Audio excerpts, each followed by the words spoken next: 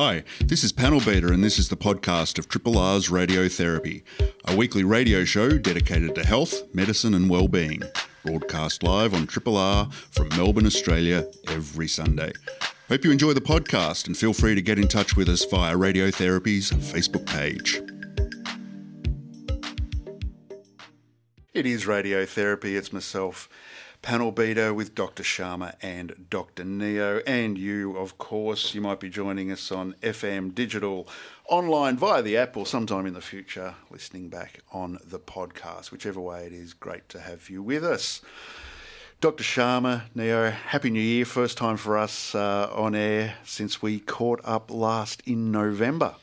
And not much has happened, really. Nothing, really? Nothing. It's wild.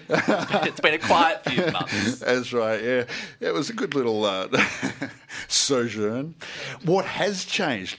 I think we first uttered the words Omicron. That's how long ago it was, and now Omicron is part of the vernacular. Oh, we've got son of Omicron. We've got what was it? The Rats? flu. I can't remember. So much has happened. Yeah. So the whole rat crisis happened. Yeah. Aged care, right. That's all kind of happened. Keeps and going schools. And my goodness, what I thought was going to be hopefully like a peaceful summer break, it just kept rolling on and got bigger. That's interesting the way that you phrase that. What was it we were expecting the next few months to be like? We'd just come out of lockdown again, so we're talking about the end of November, right? We're just coming out.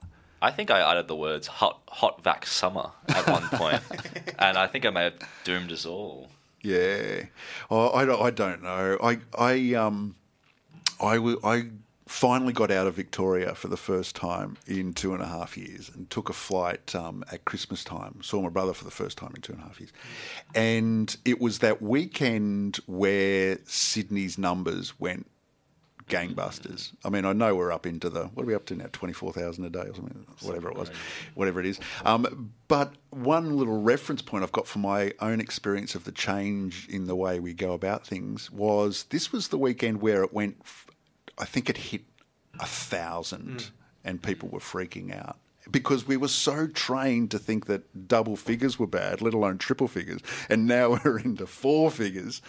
And there was a major cultural shift in reading those numbers, and now it became less about infections, which we just were going to assume were just big numbers, and now trying to maybe just read hospitalisations and deaths. That's right, and part of that was the fact that that's the thing that matters more immediately.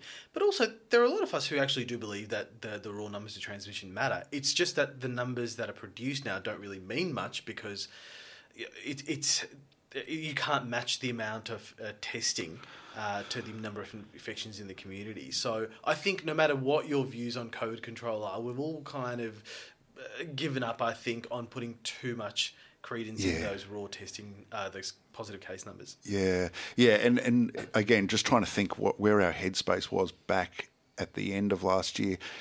Perhaps naively, I'll speak for myself, I won't speak for anyone else, I kind of was probably part of the crew who thought, with these vaccination numbers getting so high now, getting in the 90s, that something resembling normality was going to happen. And we're not in lockdown anymore, but we're not normal either. No, it's a true shadow lockdown. We were all afraid of having to isolate or get infected. So it's a tricky time. I think, speaking for myself, I was certainly optimistic of those vaccination numbers heading into summer. We know what seasonality does. At the back of my mind, sure, was this concept of a variant, but it was pretty abstract of just coming out of Delta, and here we are. Yeah, and it's interesting to see how things have changed. So there has been this whole talk about the shadow lockdown, and I don't know if this is just my experience, but last night I was actually out and saw quite a few people out and about, things starting to return to some sense of normality, but with the clear change of sitting outside at a restaurant, lovely night, and almost every single person who came to that restaurant requested one of the tables outside. Yeah. And it was nice seeing that some of that messaging is getting through. Like, they were packed outside and almost empty inside. That's really interesting. So something must be changing. I think so. And perhaps to underlie, how the exception is the rule kind of attitude, I saw my first overt,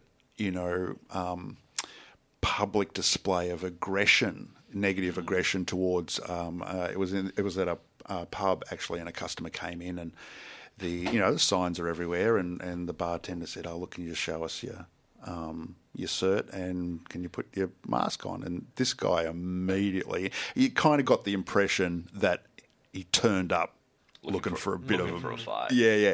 But I'm trying to actually reinforce your point. That's the only one of its kind that I've seen this whole time. I've heard about them. I've read about instances of that, but it was the first one I'd witnessed. And, I think that's a good sign. It is. I think it's a marker that we are, in Australia, a very compliant society and culture. Yeah. It's worked. And this compliance is not... I'm not so cynical to think that it's only based on rule following and fear. I think most people, most of the time, want to do the right thing. Yeah. Yeah, absolutely. I reckon that might be the last of the C word for the rest of the show. What do you reckon? Fat chance. Let's try. Let's see how we go. Because we do have a full show coming up.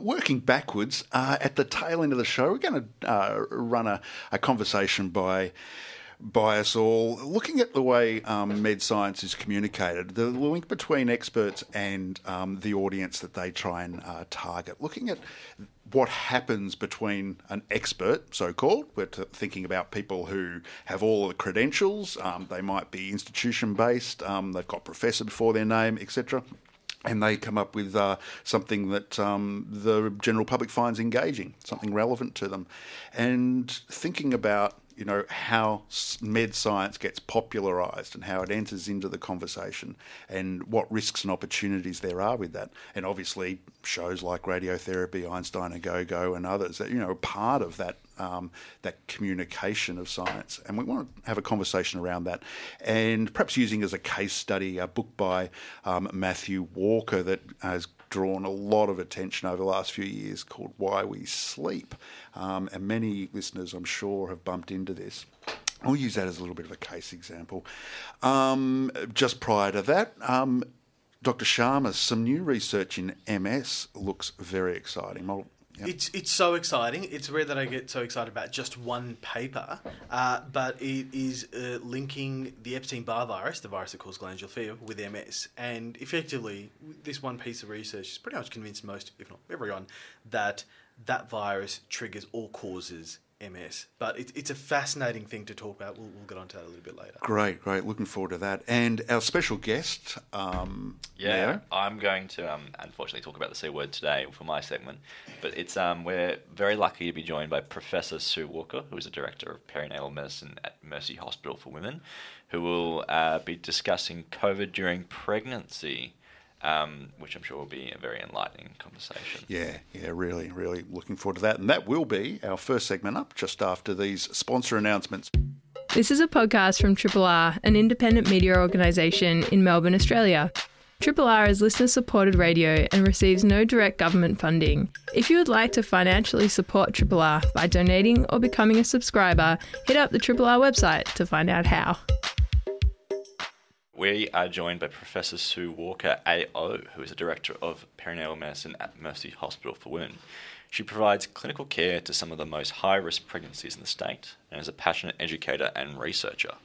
Her research interests include improving detection of fetal growth disorders, reducing the burden of preventable stillbirth, and identifying new treatments for preeclampsia, a disease that takes the life of 70,000 mothers and 500,000 babies every year.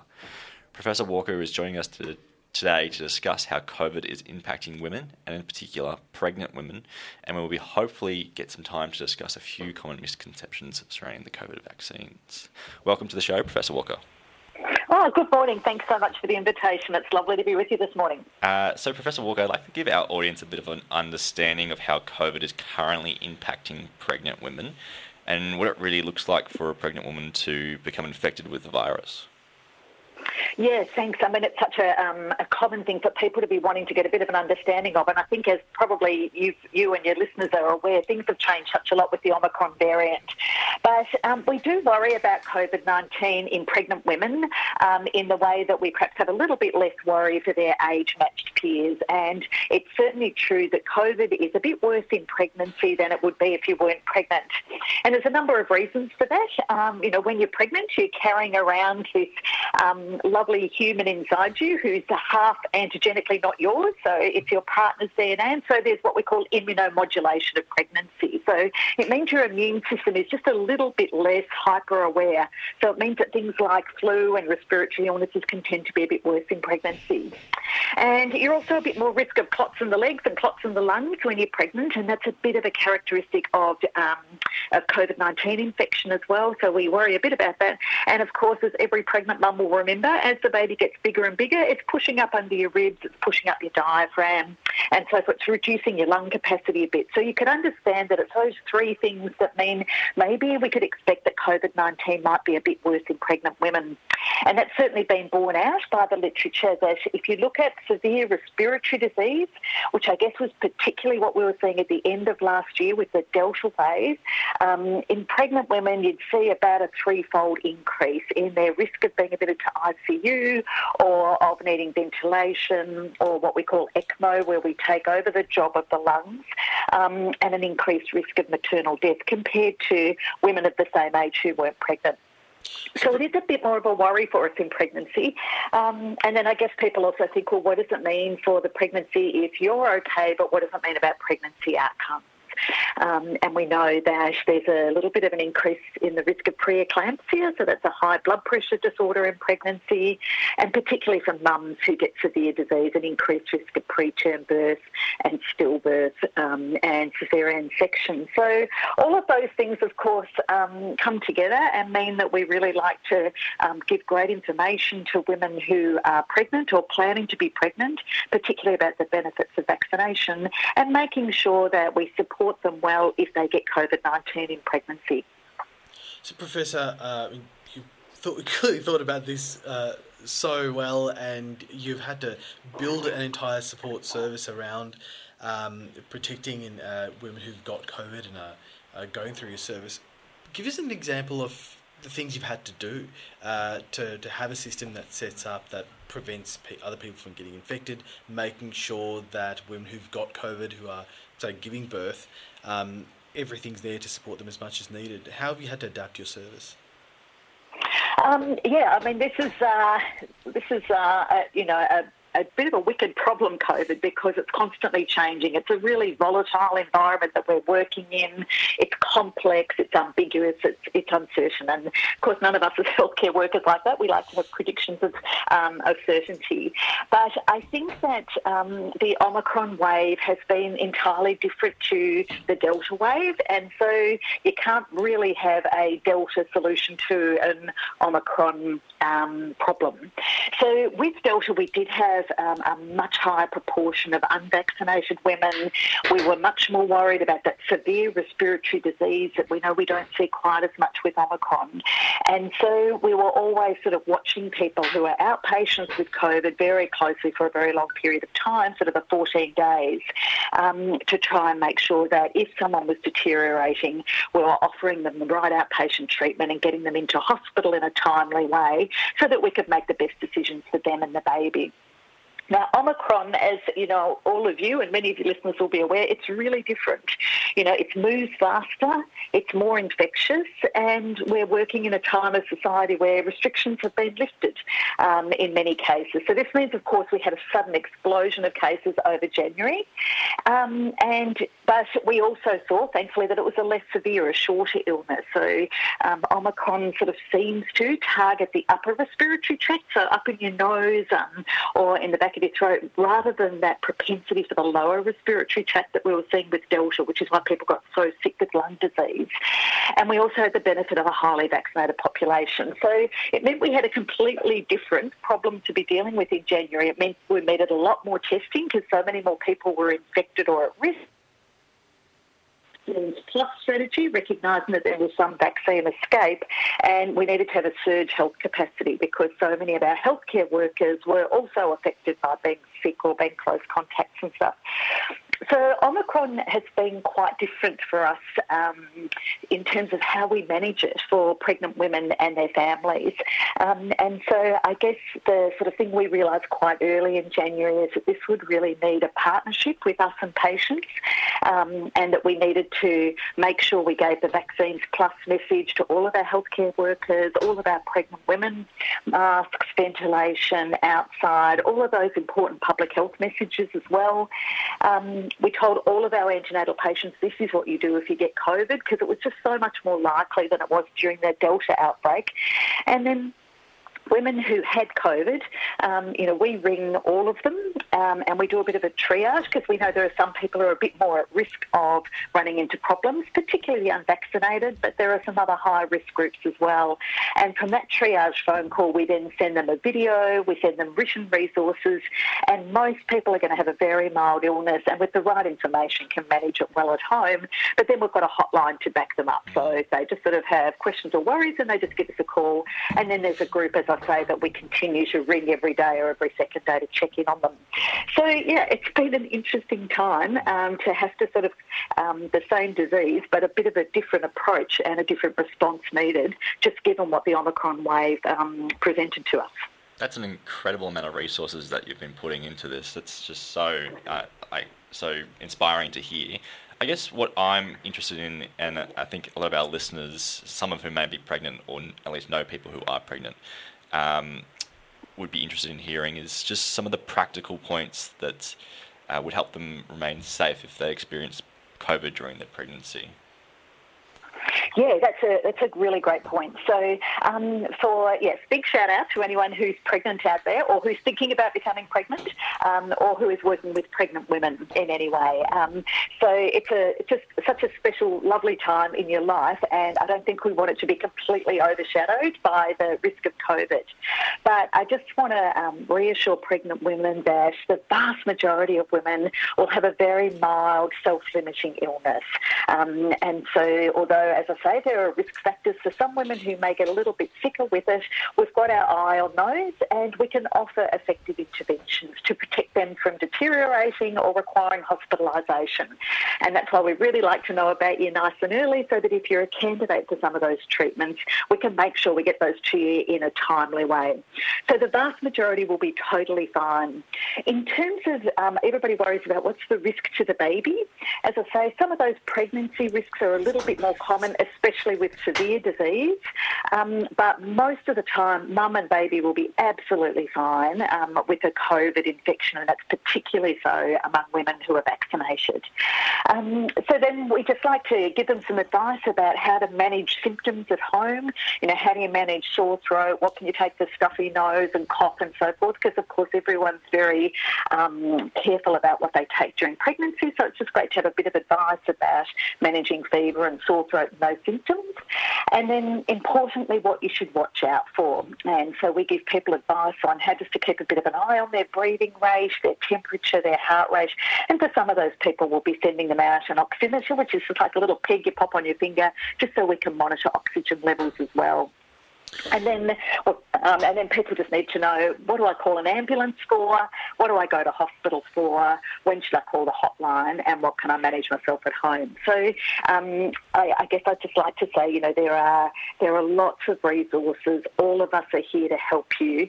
And in particular, I guess I'd like to say to all pregnant women, if you need to come into hospital for any reason, whether you've got COVID or whether you haven't got COVID, but you're a bit fearful of coming into hospital, if you have any of those things that would normally make you think about calling the hospital or come in, please do. We want to see you if the baby's not moving very well. We want to see you if you're having bleeding or pain. And we've got completely safe ways to manage and look after you. Whether you've got COVID, that's totally fine. We've got a great assessment area where we can take great care of you. And if you've not got COVID, then be assured that we've got processes in the hospital. So it's a very safe place for you to come if you need to come to the emergency department, or, as you say, if you need to come in and give birth. Professor Walker, you were talking a little bit earlier about the care that's being provided for patients, for pregnant patients with COVID. What about what's going on at that very specific time around the birth? You know, the birthing itself and the immediate care straight after, where that bonding process, among other things, require the mother and the in an ideal situation, the mother and the child to be together. What's going on in the hospital environment around that period of time? Yeah, thanks. So look, I think the nuts and bolts of it is that in almost every case, we will be wanting to keep you and your partner and your baby together throughout that entire birthing period and the postnatal period with your baby. So if a mum has got COVID, and obviously it's a little bit more complex if her partner has got COVID, but if a mum's got COVID, that's totally fine. We've just got slightly different areas in the hospital, but you'll have fabulous one-on-one midwifery care as you always do. The doctors will be looking after you. We'll look a bit funny in our gear with the PPE. But whether you have a natural birth or whether you need to go to theatre for a caesarean section, we've sort of got all those processes set up so that we can make sure that, it's safe for all our patients and our staff, but also so that it's a really happy birthday for your baby and for your family. And look, if people have had an uncomplicated vaginal birth, often what we'll do is we'll leave them together in that sort of birthing suite and then discharge them home from there rather than moving them around the hospital. But then I think all maternity services now really have got an approach for if they need to go to the postnatal ward or if you need to come in when you're pregnant and you've got COVID for that time, that's fine. We've just got particular areas where we make sure that you get the exact sort of care that you need and in a way that's safe for everybody else. That's such an important part, not just staying safe, but making sure that it's a happy and memorable moment. Absolutely, yeah. It's been such a joy looking after so many of these women, and I really want to reassure you that we're all here for you. We all know this is tough, and we want to make sure that this is as safe and happy and memorable birthday as you and your family deserve. Thank you so much for that, Professor Walker. I guess I just wanted to finish up on one of the more controversial topics here, in that unfortunately I was actually part of a community COVID monitoring program late last year during the Delta wave, and I was seeing a fair few unvaccinated and unfortunately positive pregnant women, and often they were expressing that these fears are around fertility or fetal injury with the vaccine. I was hoping that you could discuss these topics a little bit, just to try and dispel this misinformation. Yeah, absolutely. And look, it's completely understandable that pregnant women will be vaccine hesitant. We've spent our entire time telling people, don't take this and don't take anything you don't have to when you're pregnant. And it's sort of, I can understand that it feels like we're going against the grain by saying, we want you to inject something into your body that, hasn't happened before. So perhaps it's worth just pausing and thinking about a couple of things, about how the vaccine actually works. And then let's talk a little bit about other vaccines in pregnancy, and then increasingly we're getting more data about this vaccine in pregnancy. So first of all, the mRNA vaccines, which are the ones we recommend for pregnant women, so this is Pfizer or Moderna, you'd have heard referred to as. Remember that the only thing that's in this vaccine is this little bit of mRNA, which is just a little piece of genetic code. It's like a recipe to make a protein. And then there's some fat that's in it and a bit of salt. That's it. That's the only thing that's in the vaccine. And so the mRNA enters the cell, but it doesn't into what we call the nucleus of the cell, which is a little bit the engine room, and that's where your DNA is. So this can't get incorporated into your DNA. This just sits in the outer body of the cell, and the mRNA goes into that cell, and the cell's machinery then reads the recipe instruction to make a spike protein. And so it's a really ingenious way of doing a vaccination, because we always introduce a spike protein one way or another with any sorts of the older vaccines or the newer ones. And it's really just having the spike protein, which sits on the outside of the coronavirus. And by having that spike protein artificially manufactured by your own cells, then that gets presented to the lymph glands in your armpit, which is where you get a bit of a sore or swollen armpit. Those lymph glands then say, say, hey, this is something I don't know, I haven't seen this thing before, I'm now going to make antibodies to it. So the vaccine itself, that instruction is ripped up, it can't circulate around your bloodstream, it doesn't go across the placenta. The only thing that circulates in your bloodstream then is these antibodies that have been made by the lymph nodes, so that if your body comes into contact with the coronavirus, which has got the spike protein on the outside, it says, aha, I know what this is, and the antibody can start effectively destroying that virus before it gets down into your lower respiratory tract and starts causing trouble. So I guess that's a bit of a long-winded explanation about mRNA vaccines, but I guess I'm just trying to make the point that there isn't much biological plausibility for how it would confer fetal damage. Do you know what I mean? It's just a little transcript that tells the cell to make the spike protein. There's a bit of fat, a bit of salt. That's all that's in the vaccine. There's nothing else that's mysterious about it. And then that recipe just gets ripped up as soon as the body has made the spike protein that the body then forms antibodies to. So then if we move on to what about other vaccinations in pregnancy, so mums would get the flu vaccine in pregnancy because for the same reasons I said early on, a bit more of risk of respiratory illness being severe. And we know that that protects not just the mum from severe illness, but it reduces the risk of stillbirth, so a severe illness affecting the baby inside. And it also protects the baby in the first 6 months of life from having major respiratory illness due to flu. And that's because the antibodies cross the placenta and the baby is born with its own package of immunity. And many of the mums out there will have also had whooping cough vaccine, and that's a similar principle. We're really using the mum as a bit of a drug mule there. We're spiking up her antibody production so it crosses the placenta, and then that baby is born with its own little package of immunity, because we know that whooping cough is actually the most dangerous at very young babies before they've had a chance to have their own vaccination. So I think what we know about other vaccines and what we understand about how this vaccination works should hopefully give some reassurance. But I think the thing that gives us the most reassurance is looking at real-life data. So if we look at how these vaccines have gone in pregnancy, the side effects, so fever, pain, muscle ache, feeling fatigued and so forth, they're no worse for pregnant women. In fact, they're probably a bit better. So that's reassuring. You're not going to get more sick from the vaccine or have more side effects, I should say. In terms of other pregnancy problems, there's no increase in miscarriage. That's been really clearly documented now. There's no increase in problems with the baby. We've just had data come out of the US of another 40,000 pregnancies, no increase in preterm birth, no increase in small babies. So we really do think this doesn't confer any additional risk to the pregnancy. And as I say, when we look at the data of, the unvaccinated versus the vaccinated women, in contrast, big Scottish studies has come out and said that unvaccinated pregnant women, as I think as you've been your experience as well, they comprised 80% of infections, 90% of hospitalisations, 98% of ICU admissions.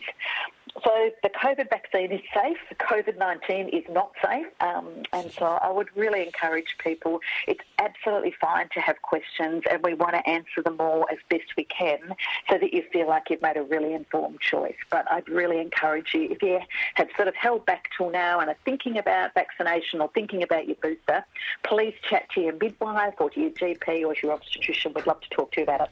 Thank you so much, Professor Walker. That's just some incredible messages. And I think just from us at Radiotherapy, a bit of a personal thank you for all the hard work that you've been doing for pregnant women and women in general. It's just quite inspiring to hear. Great. Hey, lovely talking to you all this morning. All the best, and hope to chat to you again soon. You're listening to a Triple R podcast. Discover more podcasts from Triple R exploring science, technology, food, books, social issues, politics and more. To listen, hit up the Triple R website or your favourite podcast platform. Going to turn our mind to some new research, Dr. Sharma, that's coming out about MS that sounds incredibly exciting. It was published about 3 weeks ago, and honestly, I have not stopped thinking about it since. Not just because of the direct implications, but I think what it means for our understanding and, more importantly, acceptance of how much viruses can affect humans long down the track past when you initially get infected. The punchline is that it's been discovered that Epstein-Barr virus has been found to trigger, potentially, kind of even cause, you could argue, multiple sclerosis. So it's rare that one paper can just change our understanding completely. But there had always been this kind of hint and suggestion that there's a link between the two. So I'll quote the senior author of the study, Alberto Scherio, who said, "The hypothesis that EBV, Epstein-Barr virus, causes multiple sclerosis has been investigated by a group and others for several years, but this is the first study providing compelling evidence of causality." And to really highlight the bottom line here, because I don't think he goes far enough, we can now say that to get multiple sclerosis, you pretty much have had to have been infected with the Epstein-Barr virus, which has obvious implications for the cure. And Epstein-Barr virus is the virus that causes glandular fever, the kissing disease that so many of us would have experienced in our youth. Exactly. And the thing is, most of us, by the 5 years of age, have had this and get very mild disease. When you get it as a young adult, you tend to get a bit sicker. But 90 to 95% of people have had this virus. And it's actually one of the tricky things about this hypothesis, right? What you're trying to prove is that this risk factor that everyone in the world is exposed to, in 0.1% of people, causes this thing called multiple sclerosis. Wow. So it's a very tricky thing to study, but the design of the study was incredible. Okay, so what do you see as the implications going forward with this? Let's call this a landmark moment. What happens now? Well, considering it's such a strong risk factor, that is to say, having Epstein-Barr viruses raises your risk of getting multiple sclerosis 32 times. If we can stop people from getting Epstein-Barr virus, we could pretty much stop people from getting multiple sclerosis. That's the implication. Right. Now... virus, we're all armchair virologists at the moment. How does this virus get communicated? So it's passed on to people through contact with fluids and saliva, hence kind of the kissing disease. But the tricky thing about this virus is that you can't always just completely shed your body off it. It's very good at hiding in the system. It hides from the immune system, and this is very clever, by hiding in the immune system inside the B cells. So when we talk about the theory of how it is that this might be causing MS, well, we know that the B cells in our immune system attack our nerves. That's how MS it kind of happens. Well, you get these cells infected with the Epstein-Barr virus, kind of overrides the software, causing all the damage. So if we can stop people from getting infected with the virus, we can stop it. If we can somehow target our therapies to these B cells, we could stop it. So those are the kind of implications here. I think it's important to note that a lot of the infections are isolated to, like the 95% is more common in low and middle income countries, which, as with most viruses, it makes it more difficult to create something like an eradication strategy, because these countries don't have the same public health measures that we are so lucky to have here. I mean, we're seeing this play out with COVID, exactly. I've got to say, my optimism with mass vaccination is certainly, kind of had to have been tempered with what I've seen over the last couple of years. But in terms of potentially using antiviral to treat people with it, then that's absolutely another avenue. Right. How, in the article you shared with us, Dr. Sharma, 2.8 million was the figure used to tell us how much MS is affecting a population group. What's the story in Australia at the moment, do you know? I think it's about 0.1% of the population has it. But, Dr. Neo makes a great point here. It's just come to my mind. If it is true that we are going to see a lot of these infections happen more in lower middle income countries, it's not impossible to think that the prevalence there is actually much higher than here. And it's not an easy diagnosis to make. It is actually an incredibly hard diagnosis to make, which we rely on some quite specific tests, including an MRI, which is difficult to get in metropolitan Melbourne, let alone in a rural small village. Yeah. So it has global implications, and I think there's a bigger question here of, what are the other viruses that might be causing all these other diseases that we haven't connected to them? And particularly for things like chronic fatigue, myalgic encephalomyelitis.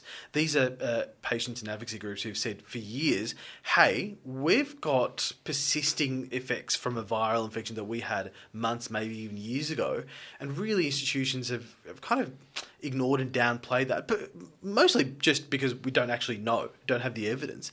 But I think we're in the middle of a reawakening here, looking at the connection between EBV and multiple sclerosis, looking at long COVID and have it being recognised and seeing the biochemical markers to say, hey, this is not quote unquote in your head, this is a real thing. This could have implications for a lot of people who have been suffering from kind of unexpected and undetected health issues as a result of viral infections that seem to have kind of come and gone, but haven't really. Do you see this almost immediately getting picked up in mainstream responses? Certainly, this is the sort of thing that generates research funding. I think we are in the magic age of virology. We're all armchair virologists, and I encourage everyone to grab a test tube and a petri dish and get to work. But no, I think we're going to see huge amounts of funding. And I think long COVID is really going to be the lens through which people are going to start viewing all this. I think we really are in the midst of a revolution. In a way, this is nothing new. We've known for a while that viral infections can cause problems down the track. It's just been a too hard problem to investigate, and now I don't think we can actually turn away from that. I think it'd be interesting how this actually changes clinical practice immediately. Like, I think as much as funding will be driven towards research, the actual implications currently are minimal. Like, we're not going to change how we treat MS now that we know that EBV is probably the triggering cause. Totally. We have no treatment for that. We have no treatment, so to speak, for long COVID or chronic fatigue. So we're still a while away from that. But what we can do is give people some kind of explanation, some hope for the future, and just acceptance that these things do happen. Dr. Sharma, you mentioned how this was hard science, difficult science, and that's been the big challenge, and that's why this represents a breakthrough. I guess something that occurs to me is that is now layered, given the subject matter, virus, it's now layered with the complication that armchair virologists are everywhere, and it's now turned into a public contentious issue about the response to virus, and start talking about vaccines and something like that. So got the first obstacle, which is the difficulty of the science and getting the methods right and the scientific approach to it right for the investigation and research. Now we've got this other layer as a consequence of COVID that's going to probably overlay on every time something about virus or vaccinations comes up. I think this is now also right for everything from conspiracy theories to late stage capitalism, just doing everything it can to turn a profit on the uncertainty and the possibility. So fingers crossed. Thanks a lot, Dr. Sharma. Really, really love good news stories, and really is, I hope that spells some good news for some of our listeners. Watch this space. Yeah, let's keep an eye on that. This is a podcast from Triple R, an independent media organisation in Melbourne, Australia. Triple R is listener-supported radio and receives no direct government funding. If you would like to financially support Triple R by donating or becoming a subscriber, hit up rrr.org.au to find out how. For the first show of the year, we put our heads together and we're thinking about something that we might be able to do for the rest of the year. We're thinking around about the very thing that radiotherapy, amongst others, does, and that's communicate medical science to an interested, engaged and supremely intelligent audience such as your good selves. And what that means, there's opportunity there, there's risk there. It's really a fascinating moment to be looking at how science is communicated given the COVID pandemic and so on, and science is everywhere, as Dr. Shane says at the beginning of every episode of Einsteinish Go-Go. When we put our heads together and we're thinking about this, we looked around and it really is everywhere. The communication of science is everywhere. It's obviously in the media, the nightly news, but it's also found all over places like YouTube. It's all in podcasts and blockbuster books and the like.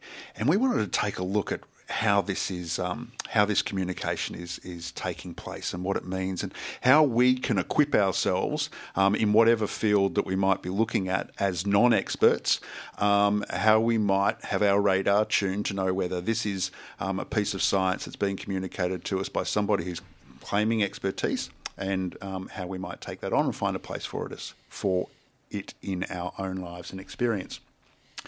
For today, we thought we might use a book by Professor Matthew Walker, a neurologist at UC Berkeley. So we've got all the legitimacy, got all the credentials there, and his book is Why We Sleep.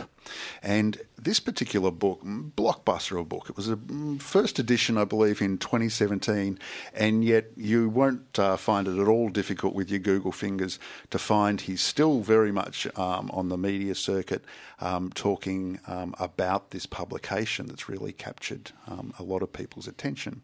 This might be for a few reasons. Obviously, sleep is something that we all experience in one form or another. We all know our sleep patterns and can be self-critical of them or self-complimentary about them. We've got a general idea of what works for us. Are we a morning person, a night person? So each of us have some kind of embodied expertise. Matthew Walker comes along, publishes this book, Why We Sleep.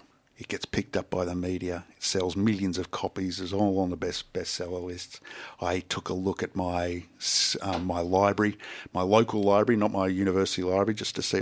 They've got 25 copies of this thing at the library. 15 of them are currently on reservation. And it's not like this book has just come out. No, that's right. And it's on audio platform as well as the physical copy. His TED Talk has something like, I don't want to get the figure wrong. I think it was something like 25 million views on his the TED Talk on this particular book. It gives you the impression of the scale and scope, the level of interest around this topic of sleep. To you guys, Dr. Sharma, Dr. Neo, first of all, you've heard it. You've heard about this book. Have you read it? I have not read it, but I have read and spoken to people about it. And, it's not just the fact that it's this topic that's captured people. It's the way in which he's presented this topic, which is a way in which a lot of other people do the same thing too, which is it is partially a kind of very easy to grasp summation of some kind of complex science, something that people can absolutely relate to and have some kind of fundamental connection or expertise with.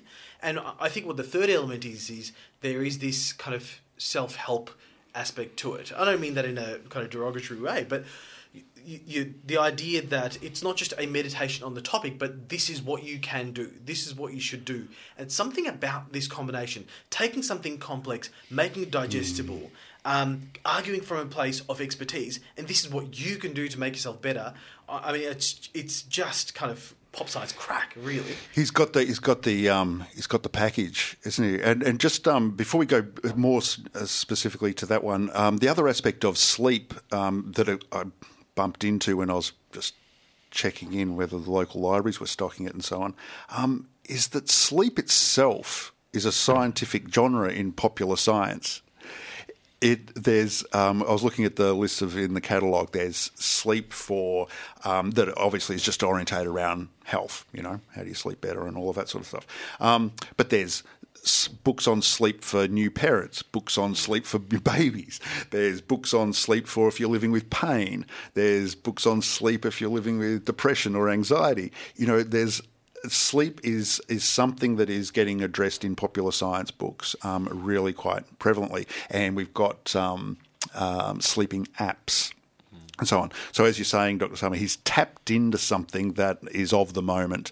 He gives an anecdote in a number of his interviews where, as a young neuroscientist, when he was asked, what specialisation he was going to take, and he answered he was going to do sleep, that, most of his colleagues and peers at the time kind of rolled their eyes, kind of saying there's no money in that, referring to research money and so on. And yet, I guess he's in his 40s now, so maybe his postdoc life is maybe 20-something years. And here he is carving out a space for himself. What do you think are the things that readers of books coming from experts should have on their radar as they're reading it to work out for themselves whether this is a legitimate, worthy, whether I can incorporate it or not? How can I personalise the macro topic to my lived experience? Dr. Neo, what do you reckon? Kind of the $1 million question, isn't it? How do we critically appraise these things that that have been presented to us as fact? And I think that's the question that a lot of people have been asking, particularly over the past 5 or 6 years with fake news and a series of different experts claiming different things. I think individually you can always look at their qualifications is a good place to start. Is this person actually qualified to discuss this topic? Do they have formal training in this area, or have they got lived experience in this area? I think a lot of the best books in these areas do come from people who have lived experience. Patient advocates, for example, write some really incredible lived experience books about chronic illnesses, for example. Yeah, just pause you there, because there's already a lot to unpack. So, what do we mean by expertise and legitimacy in that regard? So let's think about sleep and Professor Walker. So he, I think I may have called him a neurologist, and I think maybe some semantics are relevant here. I think he actually calls himself, when I think about it, and in my notes here, I think he calls himself a neuroscientist. Correct, yeah. Right? Very different, actually. Yeah. And so a neuroscientist is going to come at the concept of sleep in a particular way and then communicate their perspective of sleep in a way that might be different than, for example, a psychologist or even a psychiatrist, where sleep might be addressed from a completely different angle. Now, both those are domains of expertise. And I think that's tapping into the next point, which is it's personal bias. Everyone's got a bias. Everyone's got a lean and a swing. And a psychologist may look at sleep as a concept of, your own personal worries, your anxiety, your depression, whether it be fixing it or a cause of your poor sleep. Whereas a neuroscientist may be looking at the actual mechanisms. Yeah. Right. And so, to your point earlier, the reader then needs to work out whether there's some expertise drift on either part. Is the neuroscience drifting into the psychology of sleep, or is the psychologist drifting into the neuroscience of sleep? And I think a really good example was that kind of miswording there of the neurologist versus the neuroscientist. Yeah. Again, they seem so similar, but a neurologist is someone who sees patients. So these are one-on-one interactions with someone. Hey, I've got a problem. Can you fix it? Yep. That's very different to someone who's a neuroscientist this is a problem. What is the underlying cause? What can be done on a macro level? So, the point being, I think you were making earlier, that comes with some inherent biases about what qualifies as a good enough answer or a big enough claim. I think so within the domain of expertise, we need to respect that there are multiple almost kind of disciplines within that kind of expertise we need to pay attention to. And I think the thing that follows on from that, to answer your question, Panel Beater, about how are people to kind of appraise these things, is, well, okay, you've got that one person's expertise, their training, their credentials, sure. You also, however, need to see what other experts in that field think of this stuff. Right. And the newer the finding it is, the harder it is going to be. But the point is, the consensus amongst experts, on the big levels, probably the biggest guidance of truth. Now, it makes it very tricky when someone claims to have a big breakthrough. I suppose sometimes they can be right, but by definition, most of the time, radical enough a finding is probably not going to be right. Yeah. And I think that's a crucial point. So whatever critique we might make of a pop science book, even if it's authored by somebody who has professor in front of their name from an elite institution and so on, to critique that is not to necessarily say that book shouldn't exist or it should be dismissed. It's to say that it just needs a particular place. And as you're saying, Dr. Sharma, sometimes these leaps push the discussion a bit. The first book mightn't be the one that explains it all as much as the author might claim, totally, yeah. But it does lead a discussion that does start to address particular issues. Using this book as a case study, you can see how this idea of expertise has an inherent vulnerability. So in the book, he lays claims around how sleep can improve learning, how it addresses mood, how it addresses energy, how it regulates hormones, how it prevents cancer, how it addresses Alzheimer's, how it addresses aging and longevity, right? Each one of those is a domain of expertise. 100%. And in fact, this is, I think, one of my kind of key gripes with the book, is that each of those claims, there is a kind of compelling mechanistic kind of narrative behind them.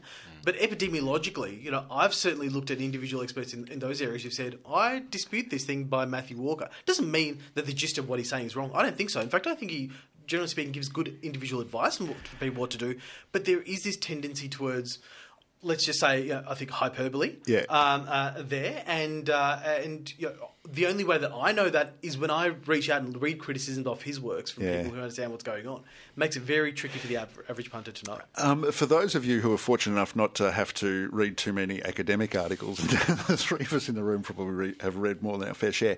There's one thing you notice in the difference between, say, a book on sleep like Matthew Walker's and a journal article on sleep is in the tone and the expression of the book is like a sales pitch. So Matthew Walker, and it's not necessarily a criticism. I think it's inherent to the nature of the format. But he uses language like sleep is a superpower. If sleep came in a pill form, it would be the biggest selling pill you could buy, and all of this sort of thing, which notionally might be true. At the end of every journal article, there's a sentence that goes something like, the authors seem to think that the evidence is pointing in this direction, but more research needs to be done. You know, that sentence is almost a templated article sentence. Yeah. Hey, we've got fast at time. Goes to show you, so there's so much to say about this, and we hope to return to it over the course of 22. Thanks for joining us today on Radiotherapy. It's been myself, Panel Beater, Dr. Sharma and Dr. Neo. Look out for the podcast. Big thanks to Max. Hi, this is Panel Beater. Thanks for listening to the podcast of Triple R's Radiotherapy, a weekly radio show dedicated to health, medicine and well-being, broadcast live on Triple R from Melbourne, Australia, every Sunday. Hope you enjoyed the podcast. Feel free to get in touch with us via Radiotherapy's Facebook page.